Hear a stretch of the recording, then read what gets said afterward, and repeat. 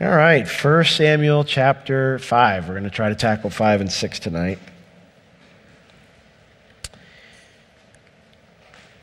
The whole theme of the book of 1 Samuel is lessons from the heart. And at this point in time in 1 Samuel, things are not looking good for Israel. Their army is scattered. Their leader Eli is dead. His sons, the priests, are also dead. The ark has been captured, rendering worship at the tabernacle impossible. Things are probably the worst they've been for God's people since they entered the Promised Land. Now, we saw lots of things happen in a negative way in the book of Judges, but even when they'd been defeated or oppressed by enemies there, at least they still knew they had the Lord. In their mind, with the ark gone, that means the Lord's gone too, in their mind. But the Lord hasn't forsaken them. In fact, he's going to use this massive defeat to remind the Philistines, not just Israel, but the Philistines who's really in charge, as well as open his people's eyes to their sin. So chapter 5 will begin in verse 1. It says, "And the Philistines took the ark of God and brought it from Ebenezer unto Ashdod. And when the Philistines took the ark of God, they brought it into the house of Dagon, and they set it by Dagon. And when they of Ashdod arose early in the morrow, behold, Dagon was fallen upon his face to the earth before the ark of the Lord. So they took Dagon, and they set him in his place again. And when they arose early on the morrow morning, behold, Dagon was fallen on his face to the ground before the ark of the Lord. And the head of Dagon and both the palms of his hands were cut off upon the threshold. Only the stump of Dagon was left to him. Therefore neither the priests of Dagon nor any that come into Dagon's house tread on the threshold of Dagon in Ashdod unto this day. But the hand of the Lord was heavy upon them of Ashdod, and he destroyed them and smote them with emerods, even Ashdod and the coasts thereof." So, kind of an interesting little event here, multiple events that are going on. The Philistines have captured the ark. It says they took the ark of God and brought it from Ebenezer unto Ashdod. And Ebenezer was where Israel's army had set up camp. It was now a ghost camp because every man had fled to his tent. So they had left the ark behind, and because the priests who carried it there were dead. And so they capture the ark and they bring it from Israel's camp to Ashdod. Now, Ashdod is about 30 miles southwest of the battlefield, and it's right on the Mediterranean coastline. It was the chief of the 5 royal cities of the Philistines. But they did not bring the ark there to put it inside a palace. Verse 2 tells us they brought it into the temple of Dagon. When the Philistines took the ark of God, they brought it into the house, or literally the temple of Dagon, and they set it by Dagon. Now, Dagon in the Hebrew means little fish, but that's likely a mocking word. The Hebrews probably gave him the name Dagon to mock him. I'll get to why in a second. But Dagon, the god of the Philistines, he wasn't just a god of the Philistines. He was originally a Sumerian god, but they had adopted him as their kind of primary god.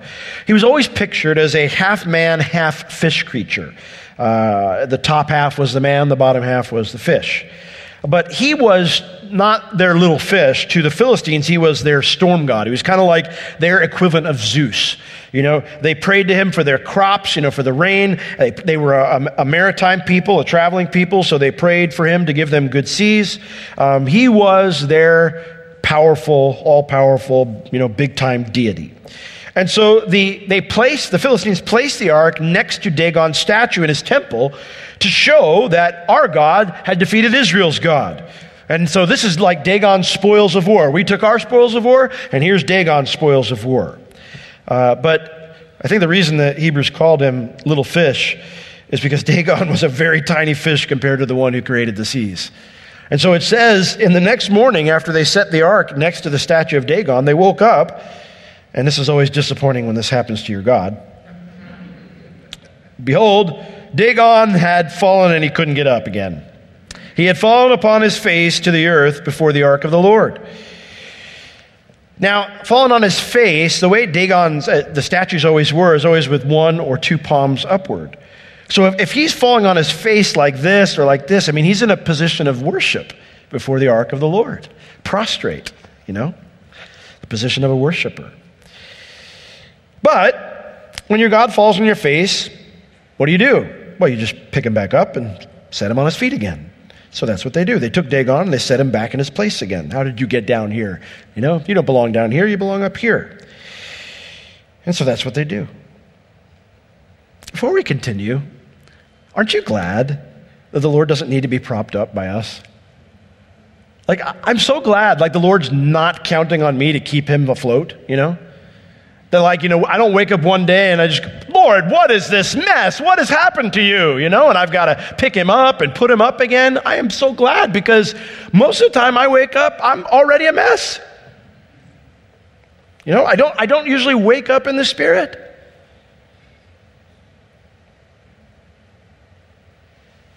An idol can't hear your prayers. It can't hold you up.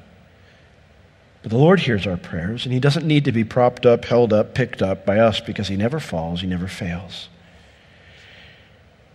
Idols, on the other hand, they are this kind of a burden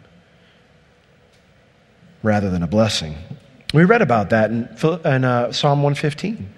It said they have eyes but they can't see, they have ears but they can't hear. Whenever, things happen in Israel, people go, where's your God now, Israel?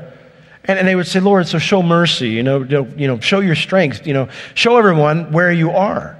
Because when they ask us, we tell them, our God's real. He's not fake. He's in the heavens. Your God's a little whatever over there. He has eyes, but he can't see. She has feet, but she can't move. This it thing with 13 faces and 12 arms, it has those things, but it can't help you. It can't carry anything for you. And so that's what they would say. Well, where's your God? Because Israel didn't have physical representations of their God. It was such a foreign thing back then. And so they would say, well, he's in the heavens and he does whatever he wants. He doesn't have to be carried around by us. He doesn't have to be moved from place to place by us. Now, the problem with worshiping something that claims to be greater than you, but is actually lesser than you, because you have eyes and you can see, right?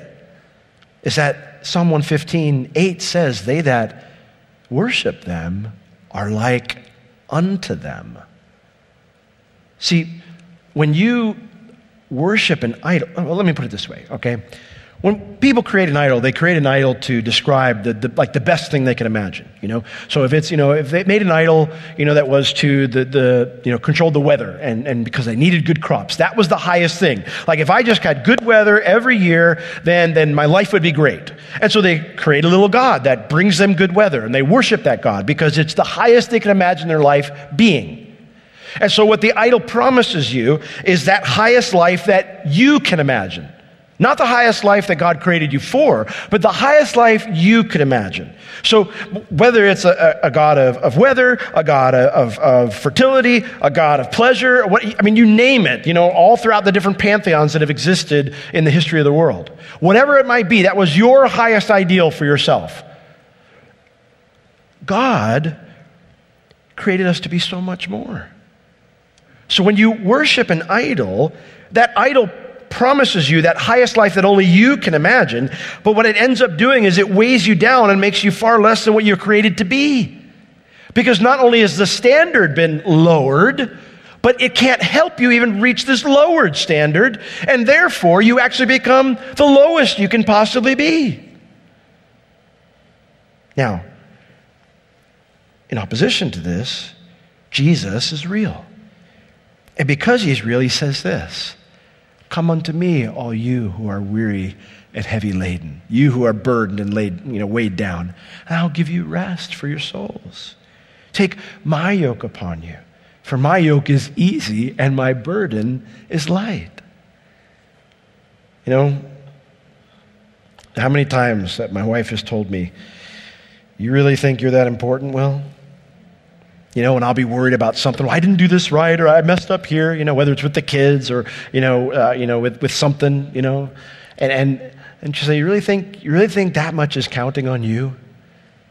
And you take a step back and you go, that's a heavy trip to carry around, isn't it? It's a heavy trip to carry around. Oh, my kids failed because of me, or the church isn't blessed because of me, or everything's going bad at work because of me. And it's like, well, God's way bigger than me. And while he calls us to things and he invites us to partner with him in things, right? And it's important that we do those things the right way. The reality is we're not meant to carry around the burden of success like that. The Lord doesn't lay that burden on us. His yoke is easy and his burden is light. Now, back to this situation. God obviously is trying to get the Philistines' attention through this. It's not like he just likes knocking down idols. So when God's warning to the Philistines doesn't get their attention, he sends a clearer one. Verse 4. They put their God back up, so I figure everything's fine now. Must have been a stiff wind last night. And when they arose early on the morrow morning, behold, Dagon was fallen upon his face to the ground before the ark of the Lord. That's the same, but here's the difference. And the head, or literally the top half of Dagon, the human half, and both the palms of his hands were cut off and laying upon the threshold. Only the stump, the fish part of Dagon, that's the only part of the statue that was left where it originally was, where they put it up. Now, I think it's important to understand something here. The phrase cut off does not mean broken or shattered. It's not like the idol fell and it cracked in half, and the hands cracked and fell off. The word for cut off literally means sliced clean. Sliced clean. So it's not like the statue fell and smashed into pieces. No, this thing was sliced halfway through the middle, and then the hands were sliced off. Clean cuts. As if someone came and they, took I don't know what you'd cut wood, stone or whatever it was made of with, but, if they took just a saw or something and whoosh, and it was sitting there on the threshold. Now, the threshold of the temple, that's where people would wipe their dirty, stinky feet upon entering the temple, And that's where Dagon's head and torso and hands are sitting. Now, something else I found was very interesting. Expositor's commentary said, in the ancient world, heads and hands were battlefield trophies that allowed victors to establish a correct body count. The Lord's taking names, He's establishing, the victory count. By slicing up the idol and putting his torso and hands on the threshold, the Lord is saying, I took your God out in his temple. Do you really think it's wise to believe that you defeated me in battle? Do you really think it's wise to challenge me, to think you can control me? You see, the reality is, we looked at last week, and when the Philistines fought against Israel and defeated them, it's not that they defeated them, it's that God allowed Israel to lose. And that is a huge difference. And the Philistines showed their foolishness, that they did not understand that difference when they didn't recognize that truth, and they put the ark in Dagon's temple. But the Philistines continue to challenge the Lord. So God ups the ante. Verse 5. Therefore, and this is where their challenge is, therefore neither the priests of Dagon nor any that come into Dagon's house, they don't even walk on the threshold of Dagon and Ashdod unto this day. In other words, in their mind, rather than see that their idol was defiled by being thrown in pieces onto a foot wiper, the Philistines decide, the foot wiper is now holy because the idol touched it. And so now they won't even walk over it. Now the dirty, stinky place, like if you got near this thing, it'd reek. But now the thing's holy, It's special because our God's pieces touched it, It takes a special kind of stubbornness to come to that conclusion. And so, verse 6, but because they persisted in their foolishness, because they rejected God's correction, the hand of the Lord was heavy. The word means intense, fierce, pressing down on them, bringing hardship upon them. The hand of the Lord was intense, pressing down upon them of Ashdod, and he destroyed them, laid waste to them. How? He smote them with emerods, even the city of Ashdod and all the villages round about, all the borders of Ashdod, all the little suburbs that were around it. Now, what are emerods? All I know is I don't want emerods. What are they? We don't know for sure. Some people have suggested it was the bubonic plague. The word emerods, it means tumors or boils in the groin area. Whatever that is, that doesn't sound good. And this wasn't just an uncomfortable or painful plague. This was killing people. They were dying from this.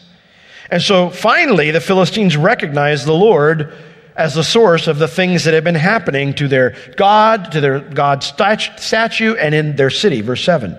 And when the men of Ashdod saw that it was so, they said, the ark of the God of Israel shall not abide or stay with us, for his hand is sore upon us and upon Dagon our God. The word sore there, it means to bring hardship or trouble. He's doing all this stuff. I mean, he's beating up our God, and now he's killing our people.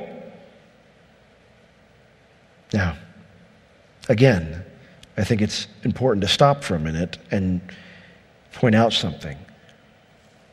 Aren't you glad that no one can cause trouble or hardship for the Lord?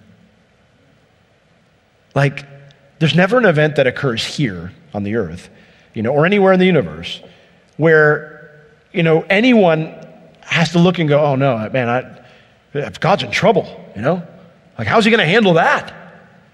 No one is causing trouble or hardship for the Lord. In Jeremiah chapter 32, verse 17, a very famous verse, Jeremiah says, actually I think the Lord says to Jeremiah, Jeremiah says, Ah, Lord God, behold, you have made the heaven and the earth by thy great power and your stretched out arm, and there is nothing too hard for you. And then God responds in verse 27 of the same chapter of Jeremiah 32, and he says, Behold, I am the Lord. I am who you say I am, the God of all flesh. Is there anything too hard for me? The context of this happening, of these statements, when Jeremiah says that and then God responds, the context of it is because the Lord tells Jeremiah, he says, Jeremiah, I want you to go buy some land. Now, why would that be a big deal? Well, Nebuchadnezzar was about to lay siege to Jerusalem and about to destroy it. And God had told Jeremiah this. God knew that Jerusalem was going to be leveled to the ground, that the temple was going to be destroyed, and all of the Israelis were going to be taken, all the Judeans were going to be taken captive to Babylon, most of them at least. And so the Lord, in knowing this is coming, the Lord says to him, I want you to go buy some land and pass it down to your descendants. And Jeremiah's thinking, why would I buy land that I'm not going to be able to enjoy? I mean, we're going to not even be in the land anymore. And the reason that God told him to do that is because he told Jeremiah, he said, Jeremiah, even though all this is going to happen, I'm not going to leave you in Babylon. You guys are going to come back. I'm going to restore my people to their land. And I want you to prove that you trust me in this, that I can do this by going and buying this land. So Jeremiah, before he buys the land, he says, oh, Lord God, you've made the heavens and the earth by thy great power. Is anything too hard for you? Because it sounds impossible, right? I mean, no, that's not a wise investment, Jeremiah. You're throwing your money away. You might as well light it on fire. And yet, he considers when the God tells him to do this, he says, well, you've made the heavens and the earth by thy great power, by thy stretched out arm. Is anything too hard for you? And throughout the conversation they have together, him and the Lord finally says, behold, I am the Lord, the God of all flesh. Nothing is too hard for me. This thing that probably sounded crazy to everybody Jeremiah told the idea to probably seemed like the most impossible thing. But Jeremiah did it because impossible doesn't apply to the Lord. It doesn't apply to him. Because with God, all things are possible. Amen? Nothing causes trouble or hardship for the Lord. But it was for their God, the Philistines' god, Dagon. He was having a rough time of it. And yet, while the Philistines correctly recognized the Lord's involvement, they don't arrive at the correct solution. They said, he can't stay here.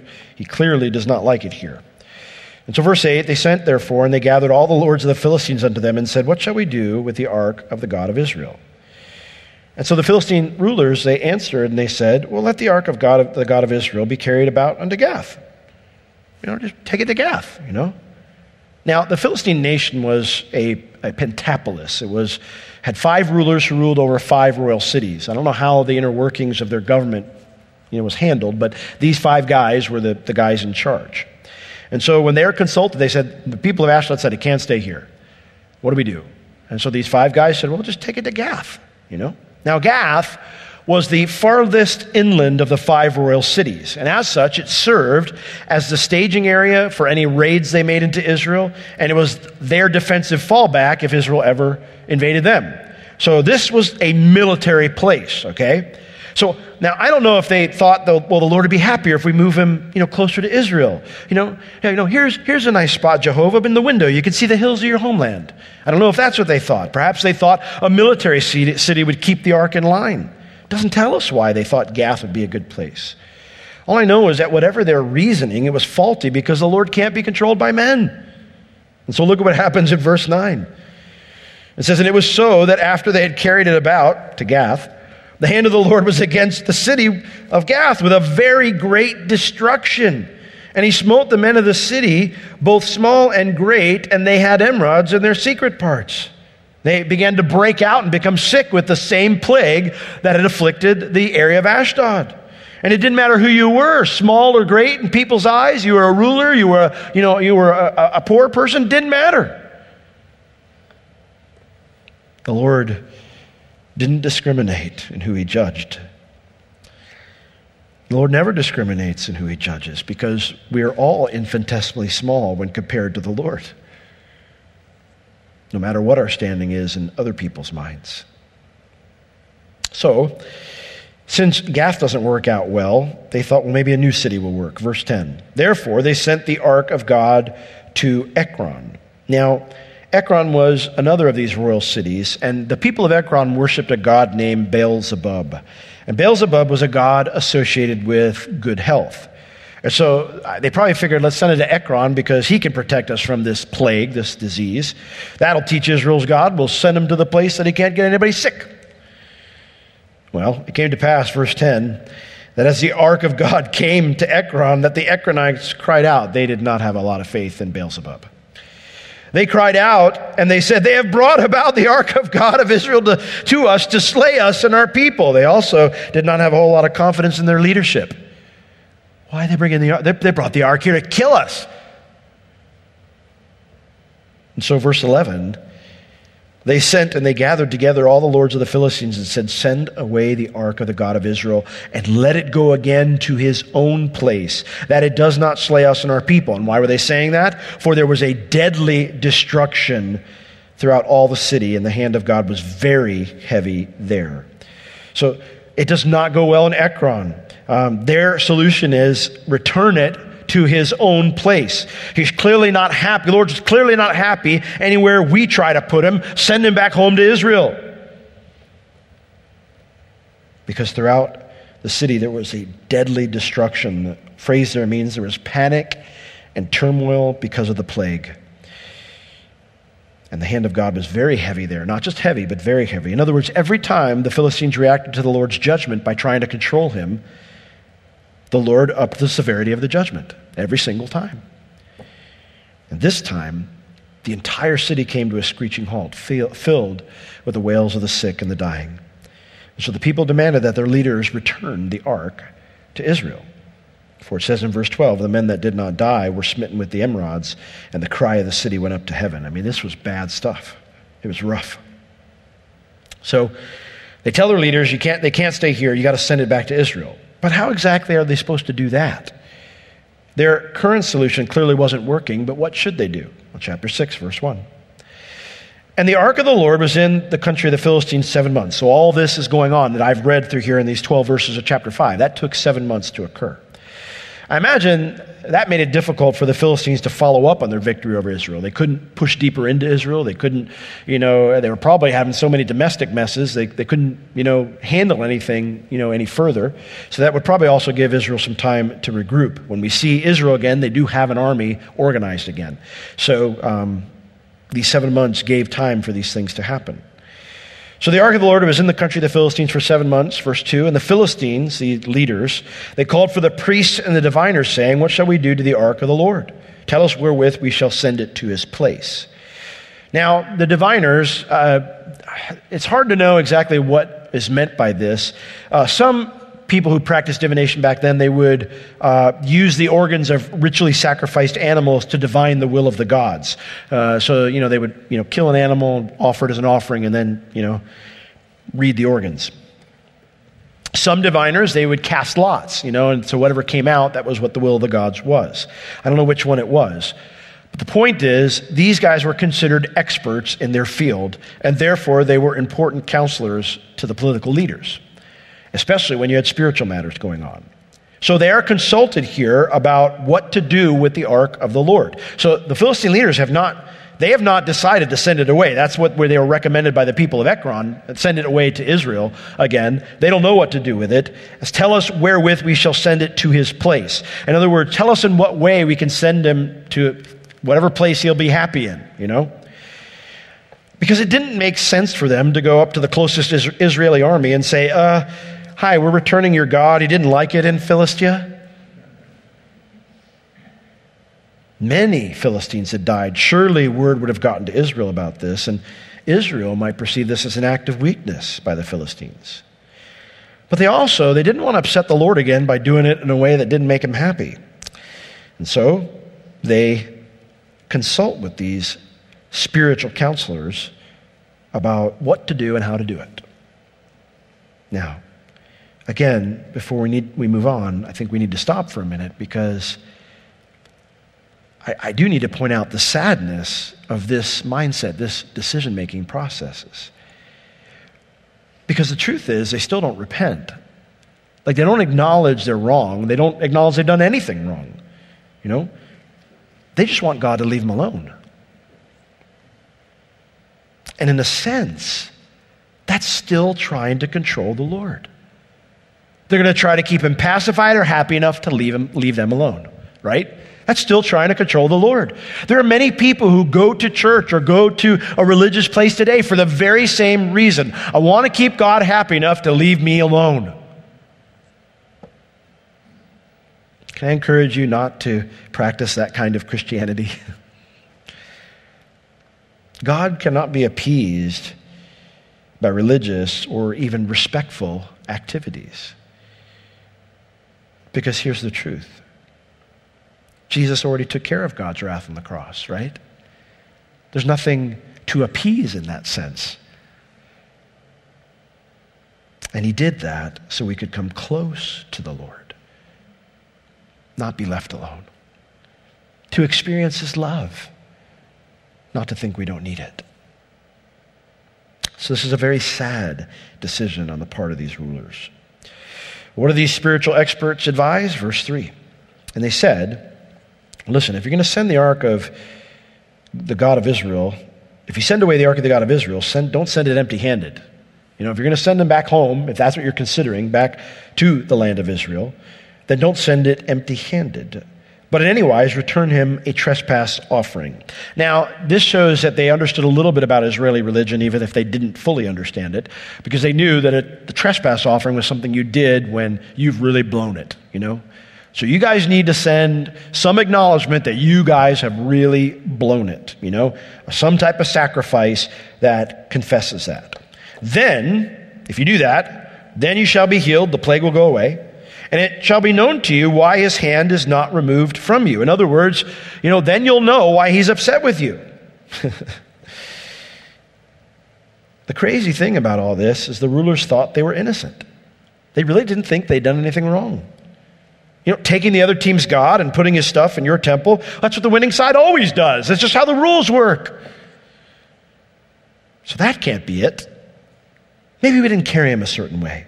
Or maybe he likes people to sing to him. Or maybe we should have put flowers on his box. All of these things show that they were treating the Lord like they would in the Ark of the Covenant, in a sense, like they would any other idol, any other representation of a God. This refusal to recognize that the Lord is holy. We sang about that quite a bit tonight, This refusal to recognize the Lord is holy, that he isn't like an idol, that he's the living God. He's not some statue or a piece of wood, that he's the living God, and that his standard is the standard for all. That refusal is mankind's biggest problem. That's where the rubber meets the road for every single individual. I remember reading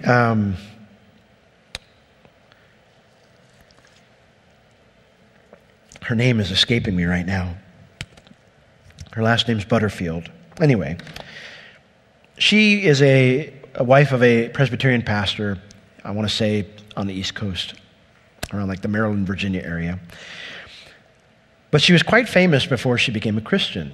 She was the dean of incoming students at Syracuse University, and she was a very well-known LGBT spokesperson. She spoke at the Democratic National Convention, a lot of things, big name. But there was a small little church near the campus that kept reaching out to her, loved her, invited her to church. And as she started to go and started to learn the scriptures, she explains in her testimony where she shares her faith of how she got saved. She says, my problem wasn't my homosexuality, my sin, my sexual sin. She said, my problem was that I didn't want anyone telling me what to do. That I didn't want to acknowledge the fact that God had a way of doing things and I needed to get in line with it. That's where the rubber met the road for her. And that's where it is for all of us. It doesn't matter what the sin is. If we refuse to give it up, it's because we're saying, well, no, you don't have that kind of claim on my life, you know? Like I'll do this for you, and I'll do this for you, and I'll do this for you, but I get to decide what I do. Not you. You're not God. I am.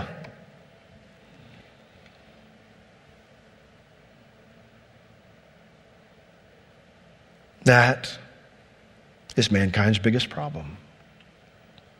That's why the angels cry, holy, holy, holy is the Lord God Almighty, over and over and over again. Because it's the thing we just don't get. There is no God beside him, and God isn't like us. He's unique from all of his creation, to all of his creation. Therefore, we should be humble and look to him for answers of how life is supposed to work in all matters. I'm going to ask you tonight. The Philistines refuse to do that, but do you do that? Do you humble yourself before him? Do you look to him for answers on how life is supposed to work? Do you look to his word to find those answers? Well, this is their recommendation for a trespass offering. Verse 4, then said they, then the Philistines asked, lords asked, what shall be the trespass offering which we shall return to him? And so these spiritual advisors, they said, well, 5 golden emerods. It's a bit morbid. Make little golden tumors. I don't want to know what they look like. And then 5 golden mice. The explanation for that will be given in the next verse. According to the number of all the lords of the Philistines, for 1 plague was on you all and on your lords. So the idea here is the same plague hit all the cities you took it to. This is on you guys. You guys have done something wrong.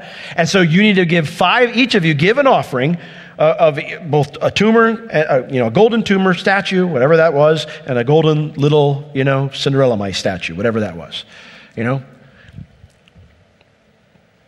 That's your acknowledgement that you blew it, that the same thing happened to all of you because all of you blew it in some way.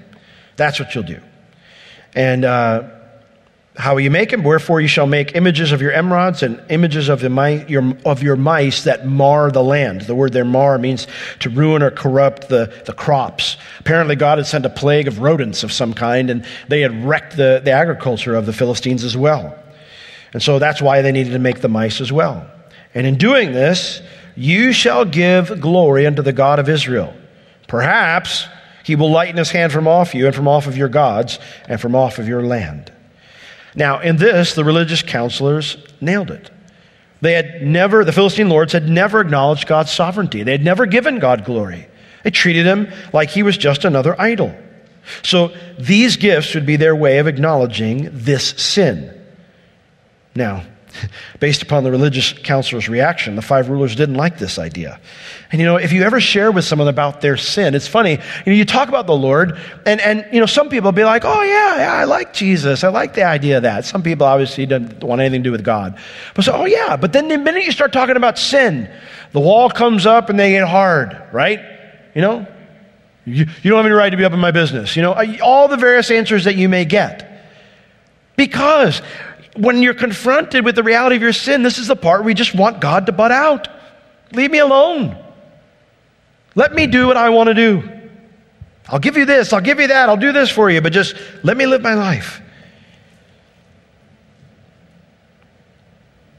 And so, verse 6, the spiritual experts, they say, why then do you harden your hearts? I mean, they tell them, this is what you need to do. And apparently the Philistine lords are all looking at each other and go, I don't know. Because they say, why are you hardening your hearts? As the Egyptians and Pharaoh hardened their hearts. When he had wrought wonderfully among them, did they not let the people go and they departed? Why are you hesitating? Why are you hardening your heart? The Lord's upset with you, but you keep acting like you're in control. That didn't work for Egypt, and it's not working for you. People are dying. When the Lord dealt wonderfully, the word there means harshly, with Egypt, their only answer was to do what God said, to let the Israeli people go. Don't let your pride destroy our people. So verse 7, here's what they say. Now, therefore, make a new cart and take 2 milch kine. Milch kine would be cows that have given birth and they were nursing. Not some old cow you've worked with in the fields, and that's half dead, No, you have 2 younger ones that have just given birth, they're nursing. Make a new cart and then take 2 milch kine on the which has come no yoke. You've never worked them, in the field. And then tie the kine to the cart and take their calves away from them. Bring the calves home. Why? We'll get to that when we see verse 9. Verse 8, and then take the ark of the Lord, lay it upon the cart, and then put the jewels of gold, the golden tumors and golden mice, and I feel like I need to take a bath every time I say that. Take the ark of the Lord, put the jewels of gold which you returned him for a trespass offering in a coffer by the side thereof, and send it away that it may go. In other words, no driver, just give it a good yah, and then send it on its way. And see if it goes up by the way of his own coast to Beth Shemesh. In other words, if the ark goes towards his homeland, the Lord's homeland, Israel, because that's how they looked at things back then. Beth Shemesh was the closest city. It was about 9 miles east of Ekron, where the ark is right now, the closest Israeli city. It was also a Levitical city, and therefore the best place to send the ark to, because they'd know what to do with it. So they said, if it goes up by the way of his own coast to Beth Shemesh, well, then you'll know then he has done us this great evil. You'll know it's not just coincidence. But if not, then we'll know it was not his hand that smote us, it was chance that happened to us. So, he could tell that the spiritual experts can tell these guys are still hemming and hawing. They said, just do this. Put it on a cart, take 2 cows that their first priority would be to their calves, their baby calves. Take their calves away from them, and if these 2 cows that have never, taken a cart anywhere before, never been worked before, never had this experience, and they head up to the Lord's homeland, to Beth Shemesh, well, then you know it's the Lord and that he did this to us. And if it doesn't happen, well, then you just know it's coincidence and, well, I guess just people are going to die.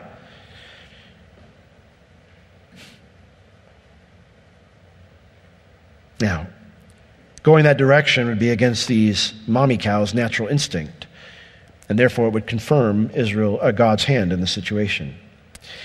And yet, we still don't see repentant hearts. Well, if the cows don't go up there, well, then we know it's just chance. And so do whatever you want with the ark. It has nothing to do with what's happening. I love what David Gudzek made when he made a comment on this. He said, after all, no one wants to repent unnecessarily.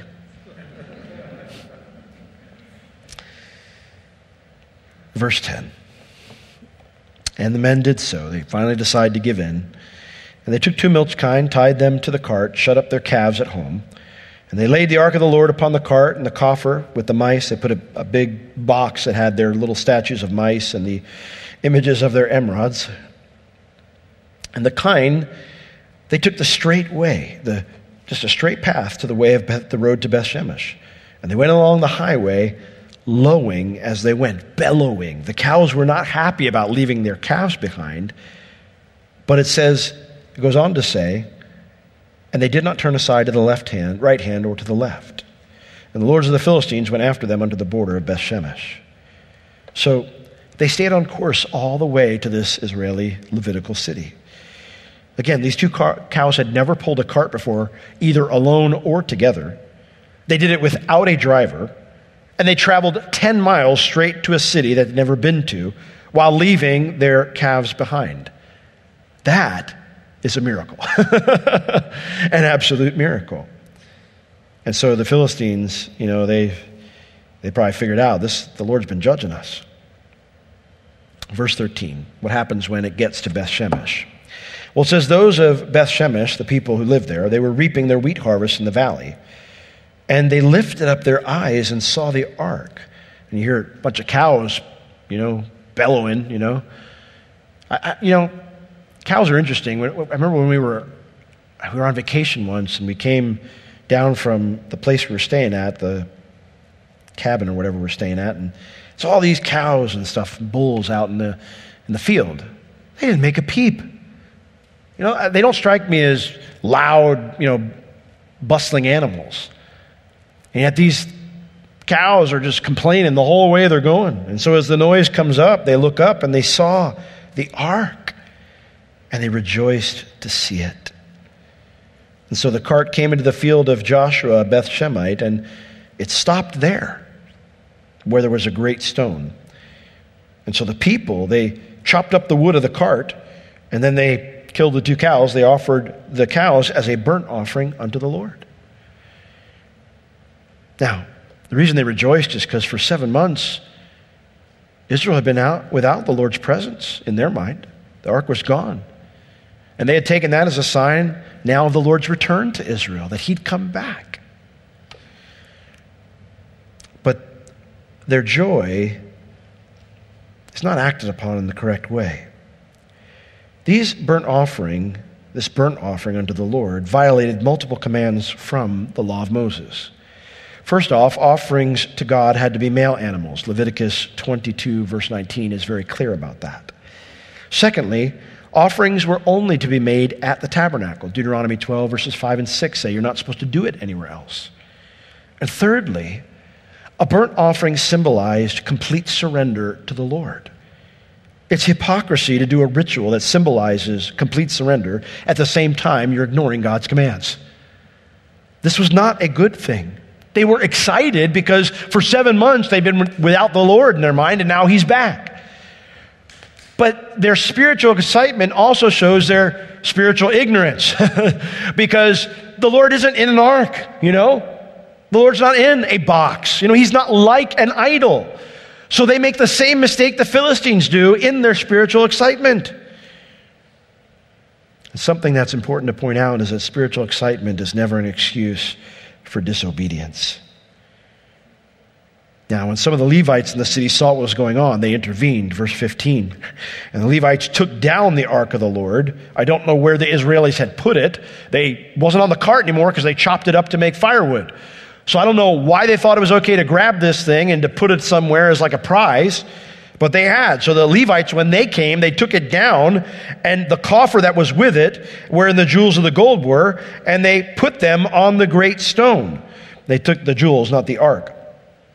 Put the jewels on the great stone. But notice, even though the Levites intervened, the men of Beth Shemesh, they offered burnt offerings and sacrifices the same day unto the Lord. They just keep partying on. Now, I do have to point out that this seems like the first decent Levites we've met during the period of Judges. We have not had good Levites examples that we've seen so far. They recognize that the ark is supposed to be covered. It's not supposed to be up as a prize. And so they take it down from wherever the Israelis had set it up for their celebration. But that did not move the people to repentance. They continued on with their disobedient celebration, showing that nothing had changed in the 7 months of the ark absence. Now, with the ark safely in Israeli hands again, the Philistines, verse 16, when the 5 lords of the Philistines had seen it, they returned to Ekron the same day. They decide that they can go home. We're okay now. The Lord is going to leave us alone. So they return home to see if their plan worked. Verse 17. And these are the golden emerods which the Philistines returned for a trespass offering unto the Lord. For Ashdod 1, Gaza 1, Ashkelon 1, for Gath 1, and for Ekron 1. So 5 of these golden tumors for each city. But the golden mice, it wasn't just 5. They actually made a lot more. They made enough of these golden mice statues according to the number of all the cities of the Philistines, the cities of the Philistines belonging to the 5 lords. If they were walled cities, if they were just country villages, any city in the land of the Philistines, all the way up to the stone of Abel. That's the stone there in Beth Shemesh where the ark came to a stop. They made a golden mouse for every one of those cities. So there were dozens of them, whereon they set down the ark of the Lord. And whoever wrote the book of 1 Samuel says that stone remains unto this day in the field of Joshua, the Beth Shemite. So he's telling whoever's reading this, you can go see that stone is still there today. So the rulers exceeded the priests' recommendations, their diviners' recommendations. Hopefully that would keep God happy enough to leave them alone. We don't hear the end of the story. It seems to imply that the plague went away. But again, that's not a happy ending because the Philistines are still without the Lord. So, in their mind, maybe they thought it was good, but certainly not what the Lord wanted. Well, verse 19. This would seem like should be the end of the chapter. But just like the Lord dealt with the Philistines, now God has to deal with his own people. Verse 19. And he smote the men of Beth Shemesh because they had, King James says, looked into the ark of the Lord, but it actually just means looked upon the ark of the Lord. He smote the men of Beth Shemesh because they had looked upon the ark of the Lord. Even he smote of the people 50,070 men. And the people lamented because the Lord had smitten many of the people with a great slaughter. Now, I don't think the Lord was upset because the ark came up on this cart that the Philistines had put it on and the cows are bellowing and everybody got their attention and it's kind of like a Medusa thing, like, I don't think that's why the Lord was upset. The concept here is that they treated the ark like it was a cake topper, Like it was this, this icon, that they could just put somewhere and almost treat like an object of worship. The ark under the law of Moses wasn't to be touched by or even looked upon by the Levites, let alone gawked at during a party. It was to be covered when it was in public. It was to be carried on special staves that they would put through the rings of the Ark of the Covenant, not moved by hands. And yet the people knew this. They didn't go get the Levites immediately. They didn't go make sure it was covered up. They didn't make sure it was transported correctly. To move it from the cart, the people have had to handle it in some way. For the Levites to have to take it down from wherever they put it means they touched it and they put it somewhere. And so the Lord, he wasn't going to let them treat him like they would an idol. And so he killed 50,070 people. Now, Beth Shemesh was not a town of that size. So that means word had spread and people had flocked to gawk at the ark. That's why God judged them. This was widespread disregard for the holiness of God, that he's unique and different, and therefore it required widespread judgment. And sadly, the people of Beth Shemesh respond the same way the Philistines did. Verse 20. And the men of Beth Shemesh said, "Who is able to stand before this holy God? And to whom shall he go up from us? He can't stay here. We don't want that." Who is able to stand before this holy God? Good question. The answer is no one. The Bible says in Romans 3:23, "For there is none good, no, not one." Romans 6:23 says, "For the wages of sin is death." None of us can stand in our own righteousness before a holy God. That's why the Lord gave Israel so many instructions concerning their worship. He doesn't want to destroy us. He wanted to forgive us. He wanted to draw us close. But that requires humility, and it requires coming in his righteousness instead of my own. That's why the cross was necessary. All of Israel's worship points forward to the cross. Now, realizing this mistake, that God is holy and they're not, it should have brought them to repentance. But instead, they think God was unreasonable to expect them to keep his commands. Sound familiar? I can't tell you how many people today tell me, "Well, I just don't think God's fair. I don't think that's right for God to expect that. I don't think it's right for God to judge people. I don't think hell's fair." All the things that people say. But that kind of pride presumes that I'm somehow more capable of knowing right and wrong, fair and unfair, than the one who created everything and knows everything. At its heart, anytime someone says that, what they're really saying is, I'm a better God. And when I have that mentality, I don't want to get closer to the Lord. I want him to go away and leave me be because I'm good on my own. And so they ask where they can send the Lord's presence. Verse 21. And they sent messengers to the inhabitants of Kirjath Jearim, saying, the Philistines have brought again the ark of the Lord. Come you down and fetch it up to you. We don't want it. You come get it. Now, Kirjath Jearim was the nearest city on the road to Shiloh, the location of the tabernacle. So their thought is, well, just get it that way. Get it that way. Get it away from us. But how is this any different from the Philistines' attempts to control the Lord's influence in their lives? It isn't. You see, Israel may not have done the same thing with the ark that the Philistines did, but they had treated it the same, like an idol. Something less than them. Something that wasn't alive. Now, Psalm 14:1 makes the very important statement, the fool has said in his heart, there is no God. All right?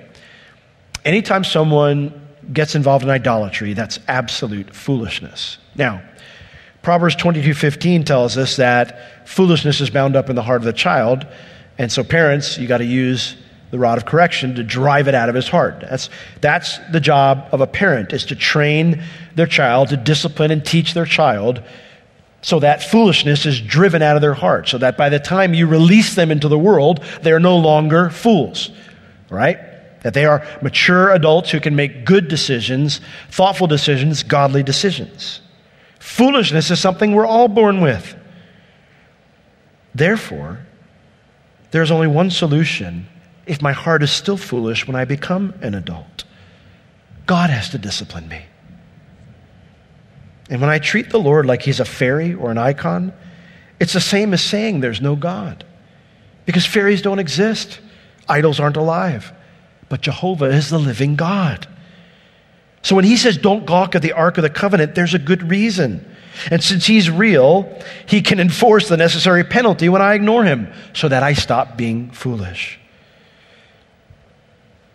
See, the lesson from the heart that we learned today is that both the Philistines and the nation of Israel, they had hearts that still needed to be disciplined to drive out the foolishness that exists in these two chapters.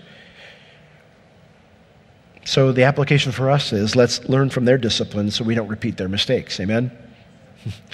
Let's not treat God's commands like they're icons of our faith.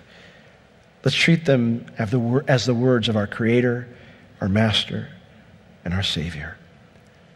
And let's remember that he loves us immensely. Prove that he loves us immensely on the cross. And that when he gives those commands, he always has our best interest in mind. Let's all stand.